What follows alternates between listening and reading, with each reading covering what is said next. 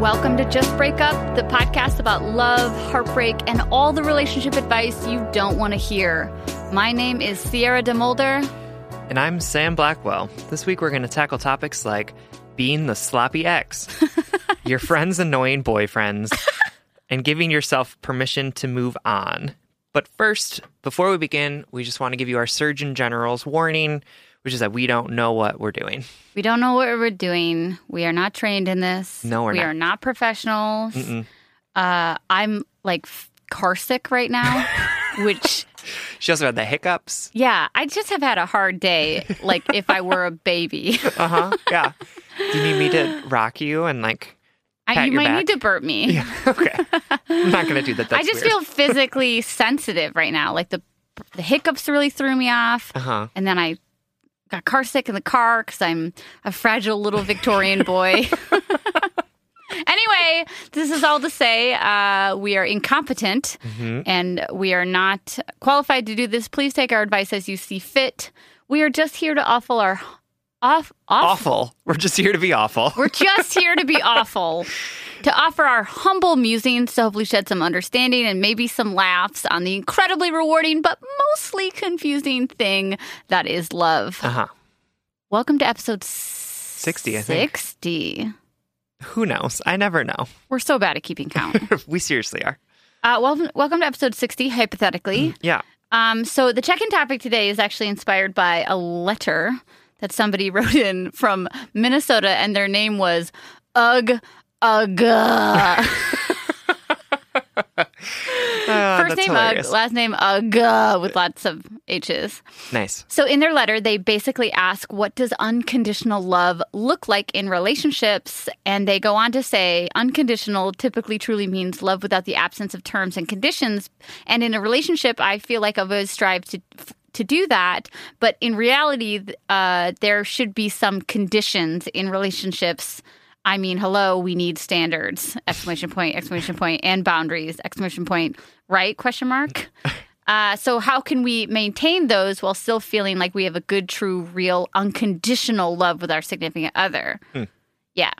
So I wanted to thank you, Ugh, for sparking this conversation. I've kind of always wanted to talk about unconditional love because it has been something that I've thought about in the past, and it was maybe one of the first things that I started to question about the facade that is love and dating when I was in my early 20s, because someone I knew back then was basically like, unconditional love is garbage. You have to have conditions. Yeah. Right. And so all of a sudden that was the first time that my understanding reality was turned in terms of love not being the ultimate sacrifice, but love being a series of boundaries and standards and et cetera, you know? Yeah, for sure. So yeah, unconditional love. How do you feel about that? I mean, I feel like I feel the same way as that friend that was like, unconditional love is not actually a thing. And that I think sometimes we confuse unconditional love with love without boundaries or love without expectation. Oh, wow. Did you come up with that? No. Where did that come from? No, I did. I did come up with that, yes. I'm sorry. What just happened? I'm very tired. Okay. You said no. Yes. No, I didn't. I just came up with that right now. Okay. Yeah. Yeah. Love without boundaries? Yeah. Or Because love without, what'd you say? Or love without expectation. Yes, I think maybe that's it. Because it's like unconditional love is a way to make people feel bad. What do you mean? I don't know. I think it's one of those like expectations that we give ourselves, like that love should be all encompassing and that it should be And it should be perfect enough. and pure. And that, yeah. How many times have we gotten a letter that's been like, I just want my love to be enough to fix this For sure. to fix this person. Yeah. And I think like unconditional love is often like the facade of it is what gets us into situations that are really unhealthy for us because we're like, but I love this person unconditionally. Right. And so it doesn't matter if Here he's are all these abusing conditions. me or Yeah. Yeah. And so like I think it's a beautiful idea in concept, but in practice it's like, that's not actually that helpful for you. Yeah, and I do think that it is the blanket that we throw over shitty relationships to be like, oh, no, this isn't broken. Look at this beautiful couch cover I put over it. That I unconditionally love this person. Right. When in reality, I think that why I wanted to talk about it is that I want us to start thinking that unconditional love is possible, right? But the true, best, healthiest love, the love that sits above it in the tier system, is love with conditions, because I'm going to love you with expectations. Yep. I'm going to love you through growth. Yep. I'm going to love you through self-betterment. Yeah. And I'm going to hold you to that, or hold you accountable to the version of you that I think you can be. Yeah. That might be a little complicated, but... Yeah, but it's like love, better than unconditional love is love with established boundaries, right? Because like, it's like Brené Brown talks about with like what boundaries do I need to have in place in order to give generously? Right. And it's like, I think about that on a daily basis. I do too, because it's so true. I know. And it's like, I think that's the same thing in love too, is like, if your love is unconditional, then you are giving too much of yourself, or you're like not able to establish boundaries that people, and maybe it's like great because the person that you love never ever oversteps their boundaries. Like maybe that's what it is. But I don't think that that's the truth in real relationships. Let's come up with a phrase, because now that I think about it, the phrases that you used earlier, while beautiful, thank you, and on the spot, don't necessarily work unless we define them. Because you said love without boundaries. Love with boundaries. Love with boundaries, and we're saying love with no expectation. And maybe that's what I like. That's the romantic term that I want to replace unconditional love with. Yeah, is love with no expectation, because that type of love looks like truly wanting the best for your partner, but you can still be involved in that equation. Whereas unconditional love says, I will love you no matter what condition you put me through, what you do to yourself, I will love you. Yep. And that's great, but that's going to get you into like a lot of emotional debt and mismanagement. Right. But love without expectation is saying, I love you and honor you as a human right now in your current state. And just because you are a broken, erroring human, as we all are, I'm not going to expect you to be perfect. Maybe that's what it is. Or maybe it's like love with forgiveness and accountability. Yeah, I feel like I'm trying to make one of these like replacements work, but it's just love with boundaries. Yeah, love with boundaries. Yeah. What love with conditions? Yeah. Because we have a right to that. And I think it's like one of those things where it's like, well, conditional love is like, oh, then you have to be perfect like for bartering. Me to love you. Totally. Got triggered the way you said it, to be honest. For sure. But it's like, no, that's also not healthy love. Like love with boundaries is about saying, I love you for who you are. I love you for the erring, messy person that you are, and I understand that you are messy and imperfect and amazing, but also you cannot cross this line or this boundary or hurt me in this way, because I also need to love the messy, imperfect person that I am. Totally. And it's like that quote that's like, boundaries are where you love yourself, how much you love yourself and how much you love the other person meet. Ugh. And it's like, you got to have that, or else you like continue to give more and more of yourself, so much so that you have nothing left to give. I'm going to add one little curveball into this. That's it's not like you just summarized it really nicely and we could move on. It's fine. Throw me a curveball. I love it. I like to drag things out. I just don't, there's no clean break. The writer mentioned family and how family complicates that. Families are so complicated. I know, and I just want to get rid of them. I don't get rid of them. I just want to. We're not going to solve that. We're not going to solve the equation of family plus love equals question mark. Yeah. Like how long am I supposed to love my family, and in what ways, and how can in what ways do I sacrifice my boundaries for my family because I've been with them for my entire existence? Right, for sure. We're not going to solve that today. No.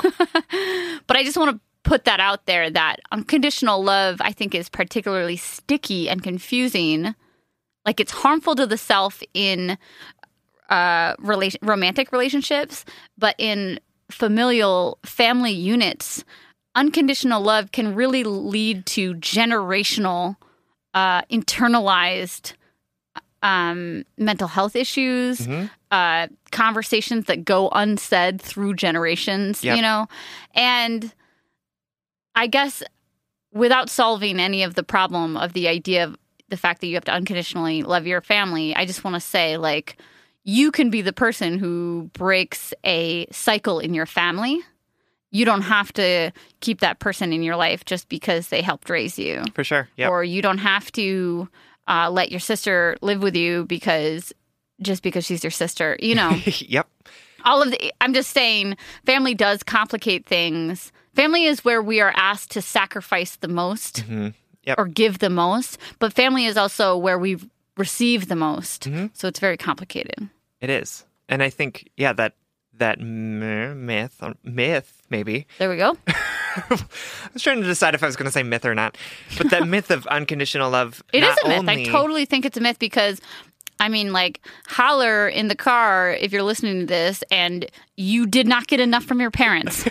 Woot! You know what I mean? Uh-huh. I'm really glad you're eating that banana while you're also talking I to hope me. people cannot hear me chewing. I really need to eat something today. I'm sorry. I literally, this is another reason why we're not qualified. Before starting this recording session, I opened a banana and I opened a thing of yogurt that I'm going to silently eat. It's not silent. Perfect. Perfect. Good. It's okay. I love you unconditionally. You fucking bitch. You better. Yeah. No, the myth of unconditional love is harmful because it requires us to give more of ourselves than we're willing to give, and it also sets us up for disappointment when our parents, who are incapable of actually loving us unconditionally, all of our parents don't are love us incapable of that. And you unconditionally. might have the perfect parent out there, but then they are not. There has been a time in which your parent has been not enough to you. That is the quintessential human experience. Absolutely. The first time that you realize that your parents are human and like have flaws, Devastating. It's like, oh my God, what? You were supposed to protect me. Devastating. Now it's just me. Yeah. Funny, weird childhood memory that I have. Yeah. I remember reading like a little kid's science book about lightning. Yep. And how lightning statistically strikes men more. Why? This is just a memory from my childhood. Maybe who knows men are if stupider, and so they stand outside in lightning storms more than women do. Who knows if what the science was back in the 80s about weather and gender. Yeah. And that it struck people mostly on hills and near trees, and we lived in the woods on a hill, and I was convinced my dad was going to get struck by lightning. Oh, no. Random tangent. Want to get into our letters? Did we talk about unconditional love enough? Yes, we did. Okay, great. I also just put a huge piece of the banana in my mouth, so I need you to start reading the letter. Okay, I'll start reading the letter. Our first letter comes from Alyssa Anonymous, who's writing from South Bend, Indiana. South Bend. Where Mayor Pete is from. Buttigieg. Yeah. Pete Buttigieg. Buttigieg. That's right. Sometimes I just say it out loud to myself. Just to remind alone in my apartment. So that you don't like a forget. poltergeist. I just want to make sure I can say it right. Buttigieg. Buttigieg. Buttigieg. Yeah. But I'm not going to lie, the boot edge thing is very confusing to me. Why is that confusing? Because then I go, Pete, boot edge. Like, I can't, like, that's not phonetic to me. I need you to say it to me, and then I need to follow you blindly into the dark. No, that makes sense. Buttigieg. It's like when I'm using Duolingo to learn French, and like, here's the thing about French. All of the vowel sounds are completely different than English. And so I have to say each word like individually. Like really slowly, like boot edge. Yeah. And someone was like, say something in French. And I was like, I don't even remember. It was like, mon père est France. And everyone was like, okay. I hope all of our France listeners are like, oh, Samuel. Yeah, right. Anyway, let's continue. Hi, guys. new listener of your podcast and in love with the content. Woot woot. It's uncomfortably relatable at times, but pushes growth in such a good way with your humor. I love that. Uncomfortably relatable. I'm going to make that into a t-shirt. Please do. Okay, now to the nitty-gritty. I am a 28-year-old woman who has been in an embarrassing amount of toxic and worthless relationships. There's nothing to feel embarrassed about. We've all been in toxic and worthless relationships. Yeah, sometimes we've been toxic and worthless. Exactly. That's my Tinder bio if I was dating. Recently, however, I dated a guy who I was friends with prior to us making things official. Things got serious fast, but I was really okay with it. We were on cloud 9, but as his career was taking off, he had less and less time for a relationship which caused a lot of arguments. Now, I will take responsibility and say I know my defense mechanism can be to push people away when I really need them most, and at the time I was going through some shit and really needed him, so needless to say, I ended the relationship prematurely. After maybe 24 hours and way too much wine and Beyonce with my ladies, I immediately knew I had made the wrong choice and came crawling back asking to fix things. Well, he wanted nothing to do with that. For months, and I mean 3 long months, I was the crazy ex who drunk dialed and texted I love yous, begged for his time, and made sure he knew how much I regretted ending things. During those 3 months, we would occasionally see each other, but usually when he was drunk, which felt pretty shitty for me. Now, fast forward to currently. I had finally stopped texting and calling him and was set on moving on. But of course, men have some type of radar when they know a woman is about to move on. An alarm goes off. They do. They do. Alert, have that. Your ex is in a healthy state of mind. Time to show back up. So let's be real. I couldn't have shown up quicker at his door if I tried. Now, however, I found out he was seeing someone when we were separated. I did my single thing. I can't judge that, but I was not emotionally invested in anyone. I knew I still loved him. He has since told me he loves me, still could see himself marrying me, but wants to take things slow. I can respect that, but I'm worried I am settling in fear of losing him again. I am constantly scared he is investing time with the girl he was seeing or keeping her on a back burner. He avoids saying I love you back when I say it, but has said it on his own. I am scared to have put myself back in a situation where I feel the need to earn someone's love when it should be freely given, as I have given mine. I love him without a doubt, and I want to work through this with him, but I feel I am putting in more than he is when I wasn't the one who came back now. Am I being an idiot? Am I setting myself up for another 3 months of feeling miserable? Or should I just chill the fuck out and see where it goes without pressure? Please help. Thanks tons. Thank you, Alyssa. Thank you. Love your letter. I know, isn't it relatable? Do you get to hang out with Mayor Pete all the time? Let us know. Boot edge. See, if I think about it, it has to be smooth. Buttigieg. Yeah, I know. I can say it if I just hurl myself at the syllables. Everyone's Buttigieg. like, can we stop talking about this now? Listen, when Sam and I don't see each other, other than like when we're busy and we only hang out in podcast time, this is our hangout. So you guys have to listen to me hurl my body at the syllables of Mayor Buttigieg's name. We would normally be doing this like while drinking mimosas, but unfortunately we have to do it in front of all of you people. With all of you people is what he means to say. That's right. That's right. Anyway, all right, Alyssa, you do need to chill the fuck out. And I say that only because you use those words. I say that affectionately. Mm-hmm, yep. But let me tell you a little funny story. Okay, great. My girlfriend, who I'm with right now, dating currently, we used to date a billion years ago. And if you want to hear the full story, if you want to hear the interview with my girlfriend and hear her name and her voice and all that goodness, you can subscribe to our Patreon.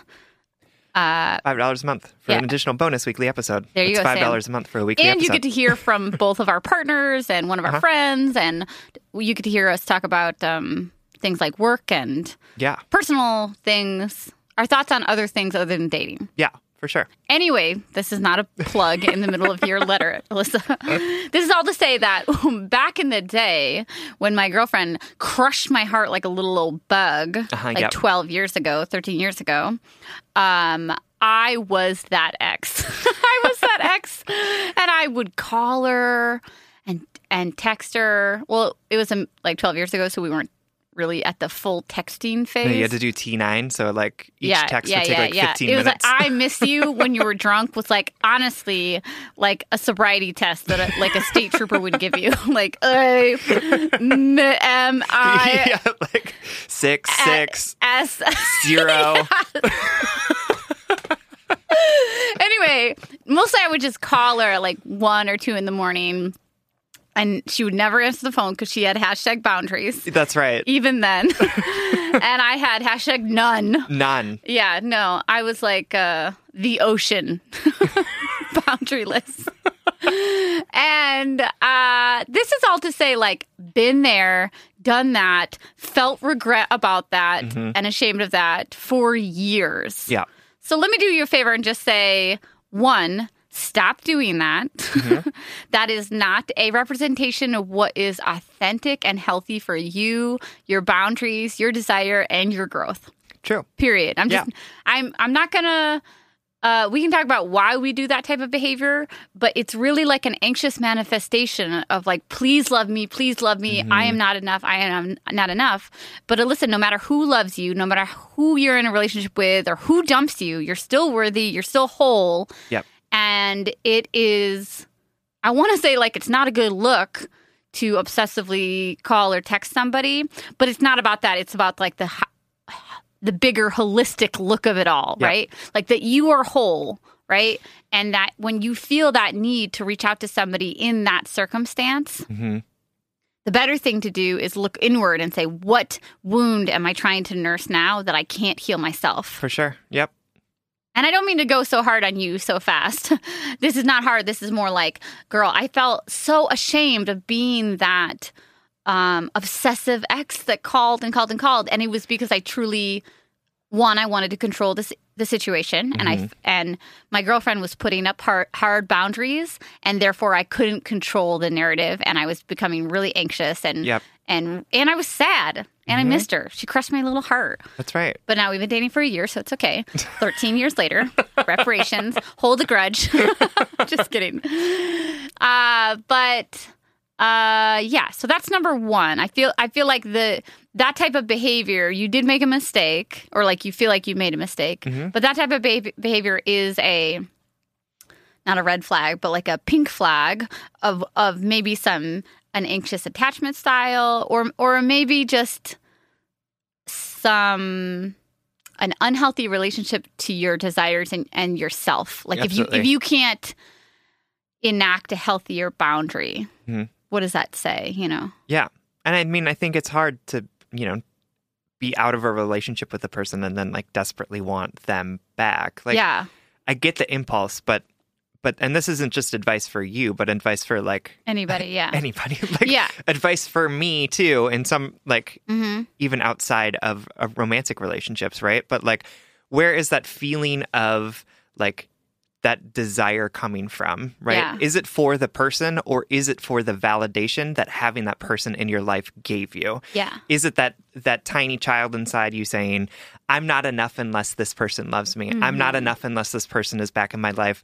I'm a bad person because I regret the fact that I broke up with them. Right. Right. And that is what's driving it. Yeah. And it's not going to be solved by drunk dialing them. Yeah. It's not going to be solved by texting them, I love you, because that is not actually what your soul needs. What your soul needs is to understand that you are complete and whole and good without the love and validation of this other person. I totally. And it also extends to, I think, how we love people and love languages is how we respect their boundaries, how we establish our own, and how we respect theirs. And to drunk dial or repeatedly cross over a boundary when somebody says like no contact or whatever, you're betraying yourself as well as what they've asked of you.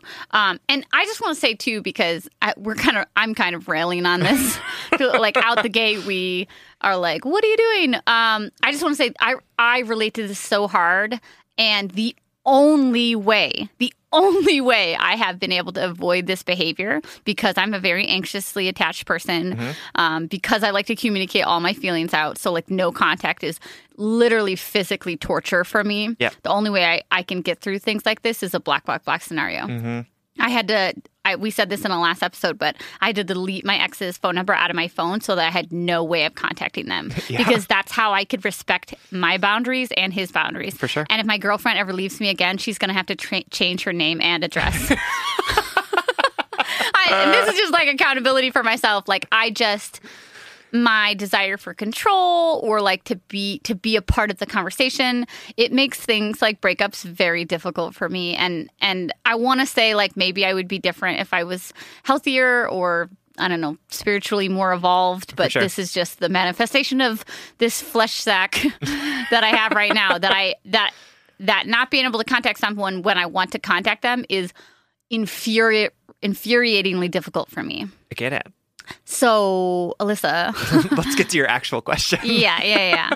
But I think you kind of touched on it because the actual question is, am I doing the right thing and how do I do this? Yeah. Right? Moving forward. Yeah, of like getting back together with the ex. Yeah. What do you think? I'm not sure. I mean, I think that it could, and I say this for like any person who's getting back together with their ex, is like, yes, there are things that you can work through and you can work with. Yes. But both of you need to be showing up and putting in effort. There needs to be open and honest communication about what went wrong and how things are going to change. And like you have to hash out the things that happened that caused the breakup in the first place. Because if you don't, then you're just going to wind up in another breakup. Don't put a Band-Aid on this. Right. Don't let this relationship be a Band-Aid. Like, oh, we're back together. Slap a Band-Aid on this gashy, this bloody gash. For sure. Yeah. And it'll get all better. Because being together doesn't solve anything. No, it doesn't. Being in a relationship does nothing. It does nothing. Talking about things, working through things is the real work. But I want to add one thing, which I think might be directed specifically at the anxiety that I'm reading from this letter and from your behaviors and from your unsurety of how to move forward now of like, you want to make it right. You don't know. Another thing I would say is like, sure, you guys want to date each other. Take it hella slow and be hella intentional.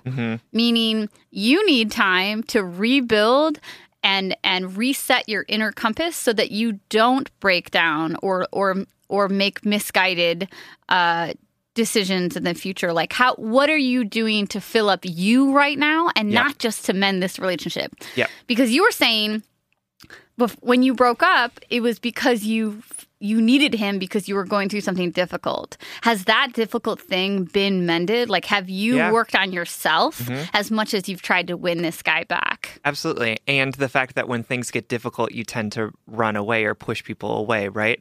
Have we worked on that portion of it as well, right? Like, what is to keep you from the same thing from happening? And my fear for you, Alyssa, is that you are using this dude who you're dating as the panacea for all of the issues that you're facing. Please define. Panacea is like the cure-all. Oh, wow. Where does it come from? Latin? I don't know.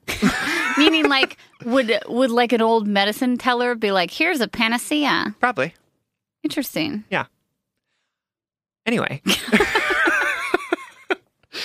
But what I'm afraid is happening is that, like, you've become fixated on this dude as, like, the way to solve the problems or to, like, fix the bad things that you did when, like, maybe he's not actually the thing to fix it. And maybe the thing to fix it is some therapy. Yeah. And some head and heart work, some growth internally. Some alone time. Yeah, absolutely. And my fear is that, like, you are again trying to get him to love you more and more as proof to yourself that you are lovable. Yes. And that's not the solution because you are lovable regardless of whether or not he loves you. Right. And we're saying that to you, and I want you to believe it because I think once you get to the point where you believe it, you can actually make some really good and healthy decisions about whether or not you actually want to be in this relationship with this man. Absolutely. We believe in you. We believe in your worthiness of love. We even believe in this relationship. Yeah. But it sounds like you're prioritizing the mending of this split instead of sitting in that discomfort, right? Like it's uncomfortable to break up. Yep. It's even more uncomfortable to make a mistake. Yeah, for sure. And sometimes we have to sit in that to hear what we truly need to hear. Absolutely. Instead of immediately putting that Band-Aid on. Absolutely. To say to yourself, wow, I pushed away this dude that I really liked because I was overwhelmed with stuff. Right. I don't want that to happen again.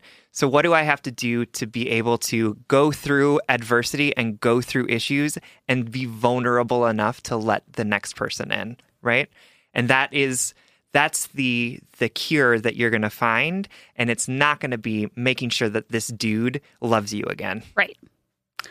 Alyssa, thank you so much for writing. Thank we you love so you. much. We believe in you. Say hi to Mayor Pete for us. Yeah. Buttigieg. Buttigieg. She hates that. Did you know that nearly 75% of people have subscriptions that they've forgotten about? I will tell you that I 100% am in that 75% of people. Before I started using Rocket Money, I thought I had maybe, 15 subscriptions, but I couldn't believe it when actually I had way more than that. And it was things that I both had forgotten about and not forgotten about, but like seeing it all in one place was a real sort of amazing moments of clarity for me. From streaming services and fitness apps and delivery services, like everyone's trying to sell you a subscription now. And Rocket Money is great because it helps make sure that you're no longer wasting money on the ones that you forgot about. Rocket Money is a personal finance app that helps find and cancel your unwanted subscriptions, monitors your spending, and helps lower your bills so that you can grow your savings. With Rocket Money, I have full control over my subscriptions and a clear view of my expenses. I can see all of my subscriptions in one place. And if I see something I don't want, Rocket Money can help me cancel it with just a few taps. I love how the dashboard helps me see this month's spending compared to last month so I can clearly see my spending habits. It is humbling and incredibly helpful. And they'll also help me create a custom budget and keep my spending on track. Rocket Money will even try to negotiate lower bills for you by up to 20%. All you have to do is submit a picture of your bill, and Rocket Money takes care of the rest. They'll deal with customer service for you. Rocket Money has over 5 million users and has saved a total of $500 million in canceled subscriptions, saving members up to $740 a year when using all of the app's features. Stop wasting money on things you don't use. Cancel your unwanted subscriptions by going to rocketmoney.com/justbreakup. That's rocketmoney.com/justbreakup. rocketmoney.com/justbreakup.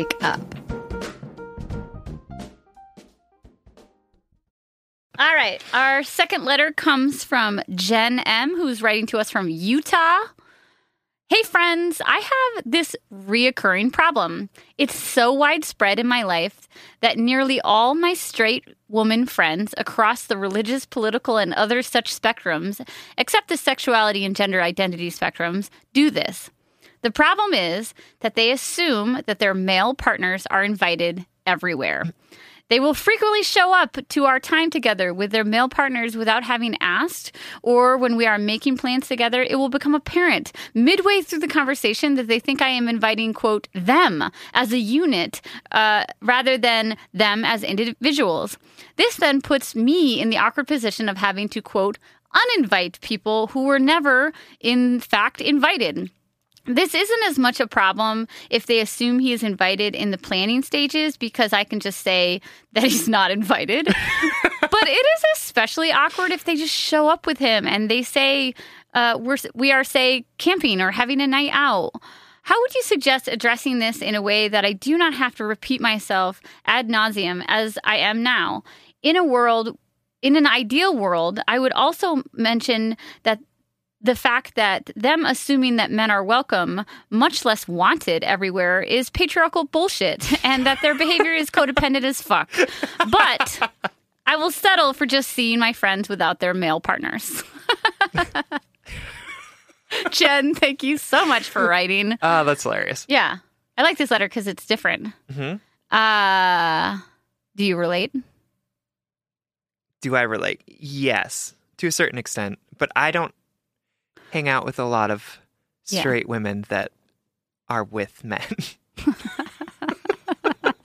Yeah. But do you know what I know mean? of this as like? How about this? Stripping gender. Yeah. Do you feel like people often assume their partners are invited places? Yes, especially if it's in like we're all in the same friend group. Yes. Like sometimes people will, like if they're dating someone from outside the friend group, will be like, oh, can I bring this person? Yeah. Which I always think is like great and respectful. But like, no, if I invite Allison someplace, I assume Mike is coming. Right. Those are our friends. Yes, who are great, and I love them both. Individually and as a pair. Yeah. I think that this is probably not, if not common, it's at least recognizable, right? Yes. Like it sounds like it might, Jen, it might be a little bit more potent in your friend group than I would say the average friend group. Yep. Like this is like the friend version of it's not me, it's you. Like it might be your friend group. But I do know that I recognize this issue and that at least a handful of times in my life, I have felt like I wanted one-on-one quality time with a friend and ended up hanging out with their significant other. Yep. And I think this is particularly difficult when you do add gender back and you do add maybe like the type of relationship if you're a woman or someone who identifies as a woman who wants to hang out with other women. In a safe space without men. Right. Like, for sure. Makes sense. I think it's also like, I think that we are taught frequently that like couples who are together should do everything together all the time. And like that is a cultural, societal thing that I think is really harmful because like couples should have separate interests and should have the ability to move through the world as individuals. But I think we are often called upon as couples to constantly be together or to constantly do the same thing at the same time. Yeah, totally. And, like it leads to like the letter that we answered like last week or 2 weeks ago, the person who was like, my partner and I don't share interests, but like I constantly am forsaking my interests to do things with him. And it's like, that's just such an unhappy place to be, to have to like always be subservient to someone else's interests or like the fact that we have to be together at all times. Yeah. I think, and let's flip it too. Let's think about the person who has that significant other spouse who they want to hang out with all the time. And maybe they have the healthiest relationship, right? Maybe they work all the time and their time together is the only time they can be together. So their social life is overlapping because that's their quality time together. To empathize with them for a second, outside of just time restrictions, I would also say, like, I think sometimes can be awkward to be the friend pitted between your significant other and the friend, you know? And I'm speculating, or at least I'm pulling from old situations I think I was much more codependent when I was younger, and I used to do things with my significant others all the time. Yep. And so I probably looked more like this person, Jen, than I looked like you in my early 20s.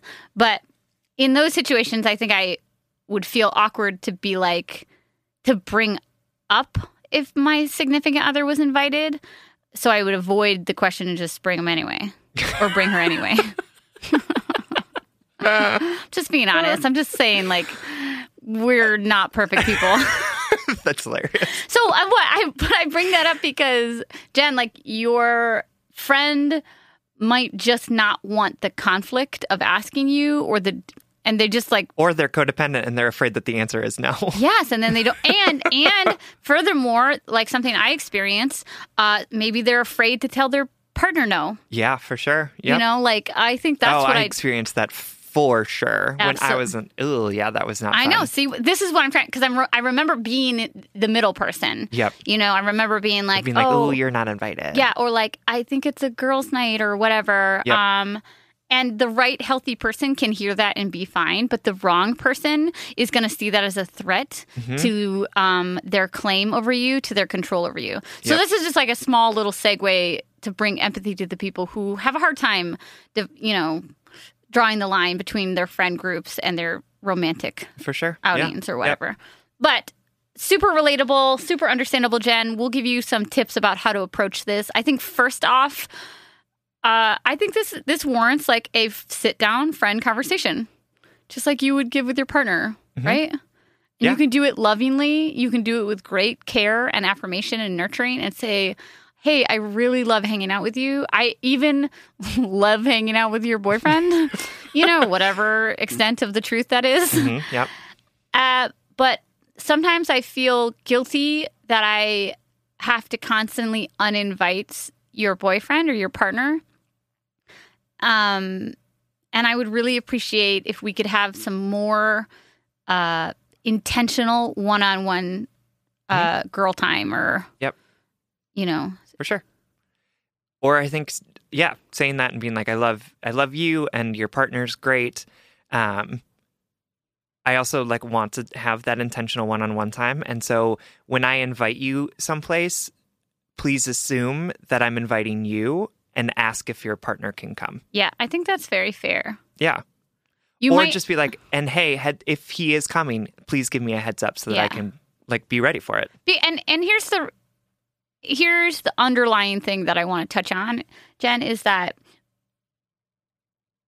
there are two ways this can go. You can continually keep swallowing your tongue and build a level of resentment and frustration about your friend. And that's what I'm guessing is happening right now, is that you resent every time she brings or they bring their boyfriend. Yep. Because you don't feel like you can totally say something without creating a conflict. You can't believe that she brought him again or whatever. It's, and it's the perpetual eye roll of having to say, no, just you this time, right?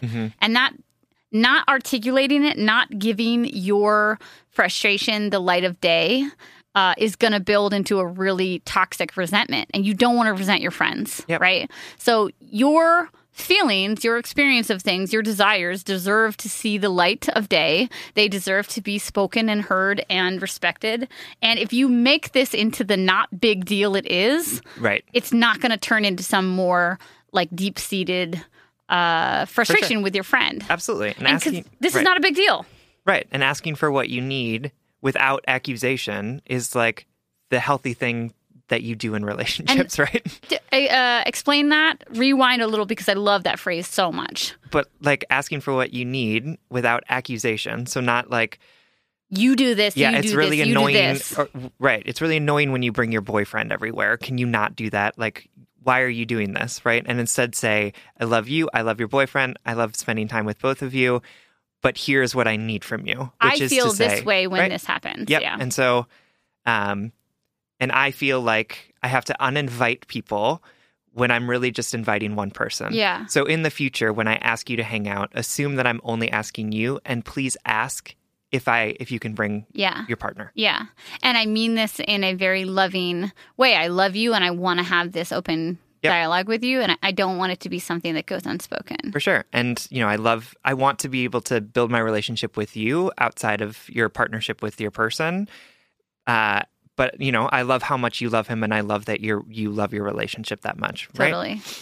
But I also just want to do some hard news, which is that unfortunately, even if you have this conversation with them and do it with an open heart and vulnerability, you cannot control what your friends do. Yeah, and they might not respond in the way that you want them to. No. Does that mean it's worth, continually swallowing this grievance? No. No.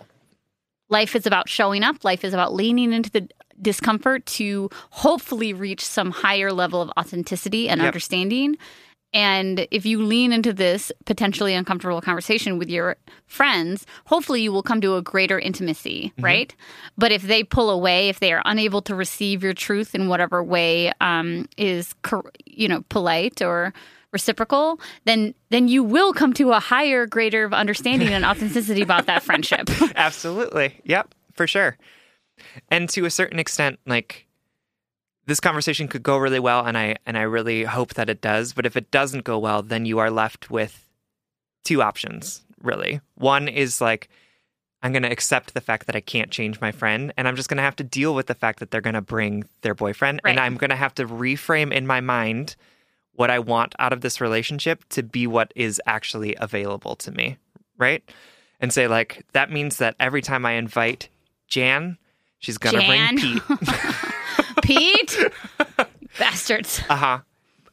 Because you can't control whether or not that happens. Like, you can ask for what you need, but you can't always get what you need, right? Or you can say, okay, so now I understand that this is the way it's going to be, and I choose not to be friends with that person anymore. I totally agree. Right? I totally agree. Those are the two options, and I think that there's, like, good things in either one, but you got to realize that you have to let go of trying to control every way in which your friends interact with their husbands and also with you. Yeah, I totally agree. Great. And we're sorry this is happening. It's annoying. It's annoying, for sure. It just is like, dang. Yeah. I don't know. All right, Jen. Well, thank you so much for writing. We hope this helps. We love you. We love you. All right. Our third and final letter comes from Emily Just Broke Up. Congratulations. Yeah, right? And Emily is writing from the winding valley between heartbreak and happiness, but also Ohio. Emily, you're great. I think that's so funny. First of all, you're both amazing people, and I'm so grateful to have found your podcast. You've helped me figure out a lot in a time of my life when I haven't had many people to go to advice for. Thank you for all that you do. I'm a 25-year-old cishet woman who has finally put on her big girl pants and ended a bad relationship 3 months ago. It took about 3 years for the relationship to stagger to its death, and I should have ended it way earlier, but shoulda, woulda, coulda, you know? 2 major points. 1, my ex-boyfriend was emotionally abusive and controlling. It took a lot of therapy and self-love to finally realize what was happening and get myself out of it. Now I'm working on figuring myself out and learning how to set healthy boundaries. I'm also working on building up healthy friendships that I failed to nurture because my ex would throw a fit if I spent time with anyone but him, which relates exactly to what we were just talking about. Our relationship was also mostly a secret because of our work environment, see below, and his controllingness, so I haven't had the chance to ask many people other than my therapist for help. And now that it's over, I plan to keep it a secret and in the past. That might not be the right choice for everyone, but that's what I want for myself. 2, we are coworkers at a medium-sized company and members of the same friend group. Our field is small and competitive, and we both love our jobs, so we always kept things professional between us at the office. And we've kept it that way. In a perfect world, I would have left town and found a new gig to make the healing process easier. But life is messy, and I'm a career-driven woman not willing to give up an amazing opportunity over some boy. We're also a part of the same friend circle, which I am also unwilling to give up because I lost friends during the course of the relationship, and I don't want to give up what I have left and start over. Things have been more or less fine between me and my ex, which surprised me. I've spent so much time fixated on the worst that could happen if I dumped him, and I did it, and the world didn't end. We've continued to work together fine, and the times we hang out with mutual friends have also gone well. We made an agreement during the breakup that we still cared about each other as humans and wouldn't try to hurt the other person at work or in life. I have no lingering feelings for him. I'm working through some anger and regret, but I don't hate him. He's human, I'm human. We're all fucked up in our own special way. Hey, cheers to that. I just want to move on with my life and not give up the job I worked so hard to get and friends I just absolutely love. My question is this. I want to date again. I'm excited to date again. I'm looking forward to opening my heart for someone who will love me well and who I can love well in return. I started using dating apps and meeting people for coffee, and it is just so exciting. The world is so cute. The world is so full of attractive, interesting, and kind people. I love that is your experience on dating apps because, like, everyone else is like, it's hell. But I'm nervous about hurting my ex. I may be over the feels we used to have, but I don't know where he is on his recovery journey. And I'm a caring person who can't turn off my empathy. I get anxious about the thought of bringing some new wonderful guy to a work event or party with my friends and having my ex, I don't know, cry, be angry, start to treat me unprofessionally at work. My biggest problem in our relationship was that I didn't have the self-esteem to set healthy boundaries, and I let him walk all over me. I lived and died by his approval and happiness without standing up for my own needs or wants. I worry that although I am channeling all my energy into being a bad single bitch who is living her best life, I'm still being emotionally held down with the fear of how he'll react to me moving on quickly and dating again. I lived in fear for years, and boy, I have had enough of that garbage. Am I being too compassionate about his feelings? Should I put myself first and start bringing hot dates to meet friends? Or should I wait a few more months out of courtesy for my ex's mental health? Am I just overthinking it, and I can now live how I want, and everything's going to turn out fine just like it did after the breakup? Thank you for reading. Emily, this is a great letter. Thank you so much for writing. And congrats on breaking up with an abusive asshole. Right. I'm sure he's fine. Yeah. I'm sure he's on his own journey. Yeah, that's great. I just mean, like, I don't care about him. And that's what you should do. Nice. Nicely done. Thank okay, you. That's an episode. Yep. So. Well, goodbye. Good night, everyone. No, Emily, I'm just joking. Obviously, so you still care about this person's well-being. Yep. And more importantly, you've been trained that if you do something that is against his wishes, you will be, quote unquote, punished for that. Yep. So you are right now responding as you've been trained to respond, which Yep. is to accommodate your experience around his triggers. Absolutely. And I want to say that it's not just about the dating thing. It's about so many different parts of this breakup where you are making yourself as small as possible to accommodate making sure that he is well. Mm-hmm. And that is something that abusers teach us to do. And they're really, really good at it. Oh, God, they're just little sociopaths. And so it hurts me to hear and to think that you have friends that don't even know that you were in a relationship with him and don't even know that he was as emotionally abusive as he was. Ugh. Like, how are you living your life closing yourself off to the people who want to be with you and to love you and support you? Yes. Right? And you don't, I know that you say that is what you want, but I want you to really, really interrogate that. Is that actually what you want? To have to hide yourself amongst the people who you should be the most authentic with? Or is it something that you are doing to make sure that he won't react poorly to it? Yes. And I'm like, I want to say that in that explicit and clear way, because sometimes, and Sierra and I can both relate to this because we have both been in relationships with people who have made us be small to not hurt them. Yep. And I want to say it explicitly because I want you to hear it and see it for the thing that it is and not something that he is trying to make it. Right. Your lessening of yourself and, more importantly, your happiness is not a crime.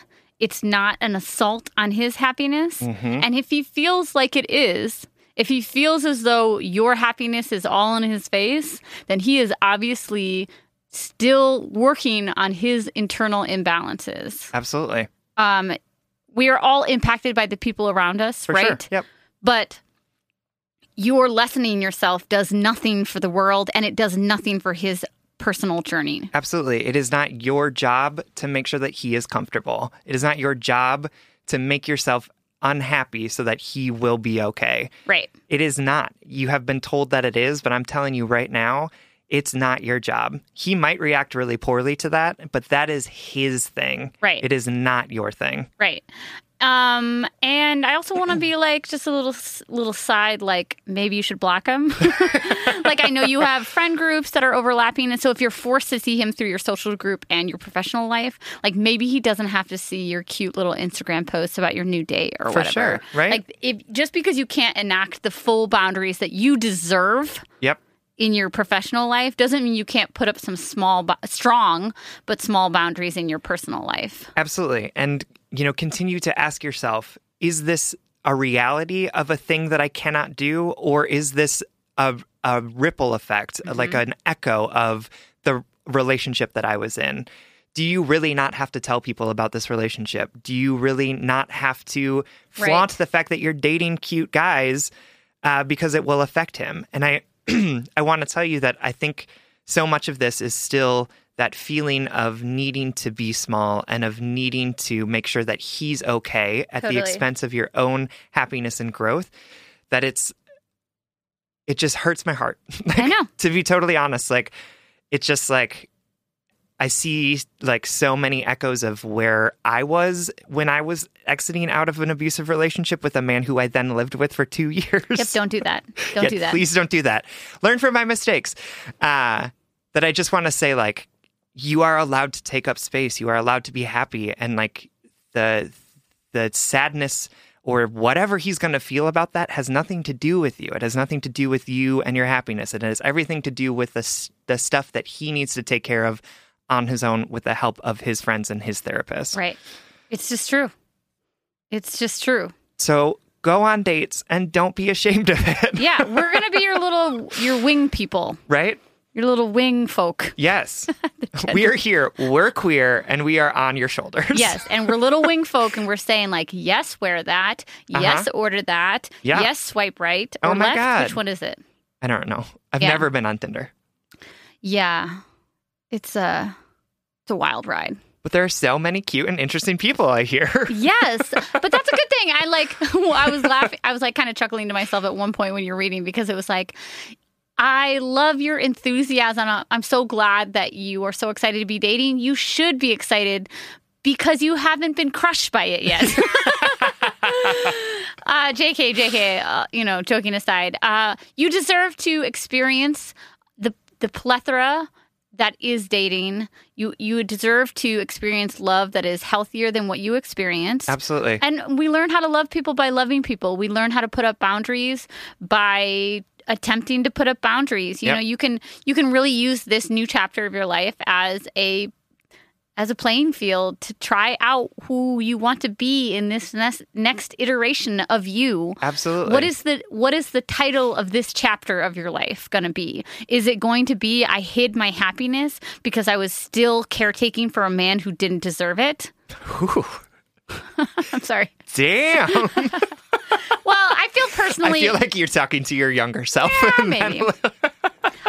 I connect to this letter not just in the unhealthy relationship, but that the caretaker in me has really undermined my happiness in relationships, even in the present, because of fear of the conflict that my happiness causes. Yep. Right? Like that somehow my happiness is not allowed to shine as brightly as other people's because I view myself as a constant apology. I view myself as a constant negative thing in people's lives, even though all I try to do is take care of the people I love. Right. But I can't take care of them if I'm not making them happy, if they can't date me or if they can't be with me. That's the logic in the caretaker's mind, is that like I can no longer fulfill my nurturing if I'm with somebody else. So then I hide my happiness. Yep.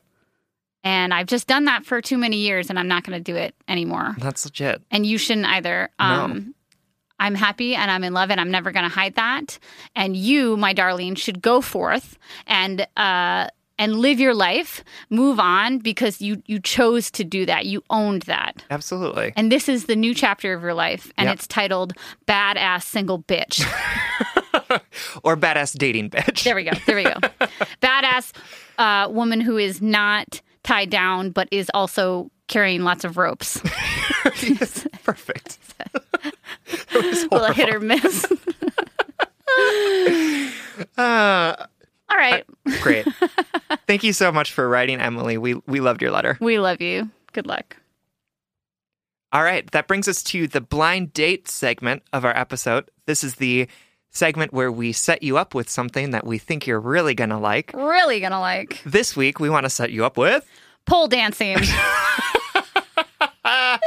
Yes. Hear me out. Okay. I'm hearing you. So I started taking pole dancing classes in June. Yes. And I just want to say that I am not very coordinated. I'm not what you would call a graceful human. That's great. And the way I dance is it's similar to the way I pronounce Buttigieg. Clunky and awkward. I just throw myself at it. Love it. And dancing has always been a great joy of mine. Like I love going out to like when I was younger and capable of like staying up past 10. I loved going out dancing with Sam, and he's actually my favorite dance partner. But I had some like little tiny baby childhood trauma from dance class when I was younger because I really struggle with learning. Like my body is not very fluent in the language of choreography, meaning if you tell me to like put my left foot over my right foot, I'll be like, slow down.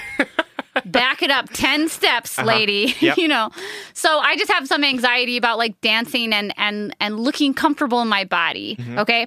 And I have always wanted to do pole dancing because the women who do pole dancing, especially professionally, I mean, both exotic dancers and people who do pole competitions, which are like wild, crazy, like Olympic level sports. Yeah. They just look so powerful and graceful. And so inspired by the loss of my grandmother, which I've talked about a couple times on here, who was always taking classes, who was always putting herself into new situations and being a student of life. I said, you know what? Fuck it. I can look like an idiot and take a pole dancing class in honor of my grandmother. And to be honest, it's been so rewarding. And I guess this blind date is less about pole specifically, although I'll get into a little bit about my experience with it. But it's more about like, it has been so rewarding to, one, do something way outside of my comfort zone. It sounds cliche as shit, but I just want to encourage you guys out there that thing that you want or like that you, non-sexually lust over, that you think like, wow, that's so cool. That is in your grasp, whether you can master it or not, because that was another lesson I learned is that like, you don't have to be an expert of the things that you play in. Absolutely. Right? You don't have to be perfect. Yes, exactly. And it's just been so rewarding finally to dance in unison with other people. It's like evoked a little child in me, even though I'm in like 7-inch heels and on a pole. It's just been just so joyful. So if you've ever been thinking about doing pole, try it out. See if there's a local fitness studio that offers classes. It is an extreme sport. It's really hard on your body. But so many bruises. But I do want to say that I have seen such diversity in the clientele that take these classes, both in age, gender, ability, race, body types, like strength. It has been all over the board. I've seen, 18-year-olds and I've seen 55-year-old mothers, empty nesters, it's just all over the board. And it's just been so rewarding to be in a space that's all about just challenging yourself. Love it. Yeah. So that's my pole dancing is my blind date. Amazing. All right. Thank you all for listening. You can like us on Facebook and you can follow us on Twitter and Instagram at JustBreakUpPod. You can slide into our DMs, send us your favorite relationship memes, but most importantly, you can send us your questions about all matters of the heart at justbreakuppod.com, which is also where you can find our merchandise. We have new shirts, new sweatshirts, a tank top, and we have new hats, cute little dad hats and winter hats and mugs, things like that. And this podcast is free for you to listen, but it's not free for us to make. So it's super important for you to support us in the ways that you can to help us continue to make this content free for you. Absolutely. Please don't forget to subscribe and leave us a 5-star rating and review, and also consider supporting us on Patreon. If you support us at $5 a month on Patreon, you get an additional bonus weekly episode, $5 a month for a weekly episode. This literally helps us keep the lights on and helps us reach more brokenhearted souls who need two random strangers giving them relationship advice. Original music, recording, editing, and producing by our good friend Big Cats. Make sure to check out his podcast, the What If Podcast. And remember, you are ready right now to move forward with your life. You are capable of making the right decisions to move towards your goal. And you are healing, and you are healed, and you are whole right now. You are ready to move on. And you can even find gratitude for all those past mistakes, past relationships, things that got you where you are now. Because it's time for a new chapter in your life. Turn the page. today. And if all else fails, Just break up.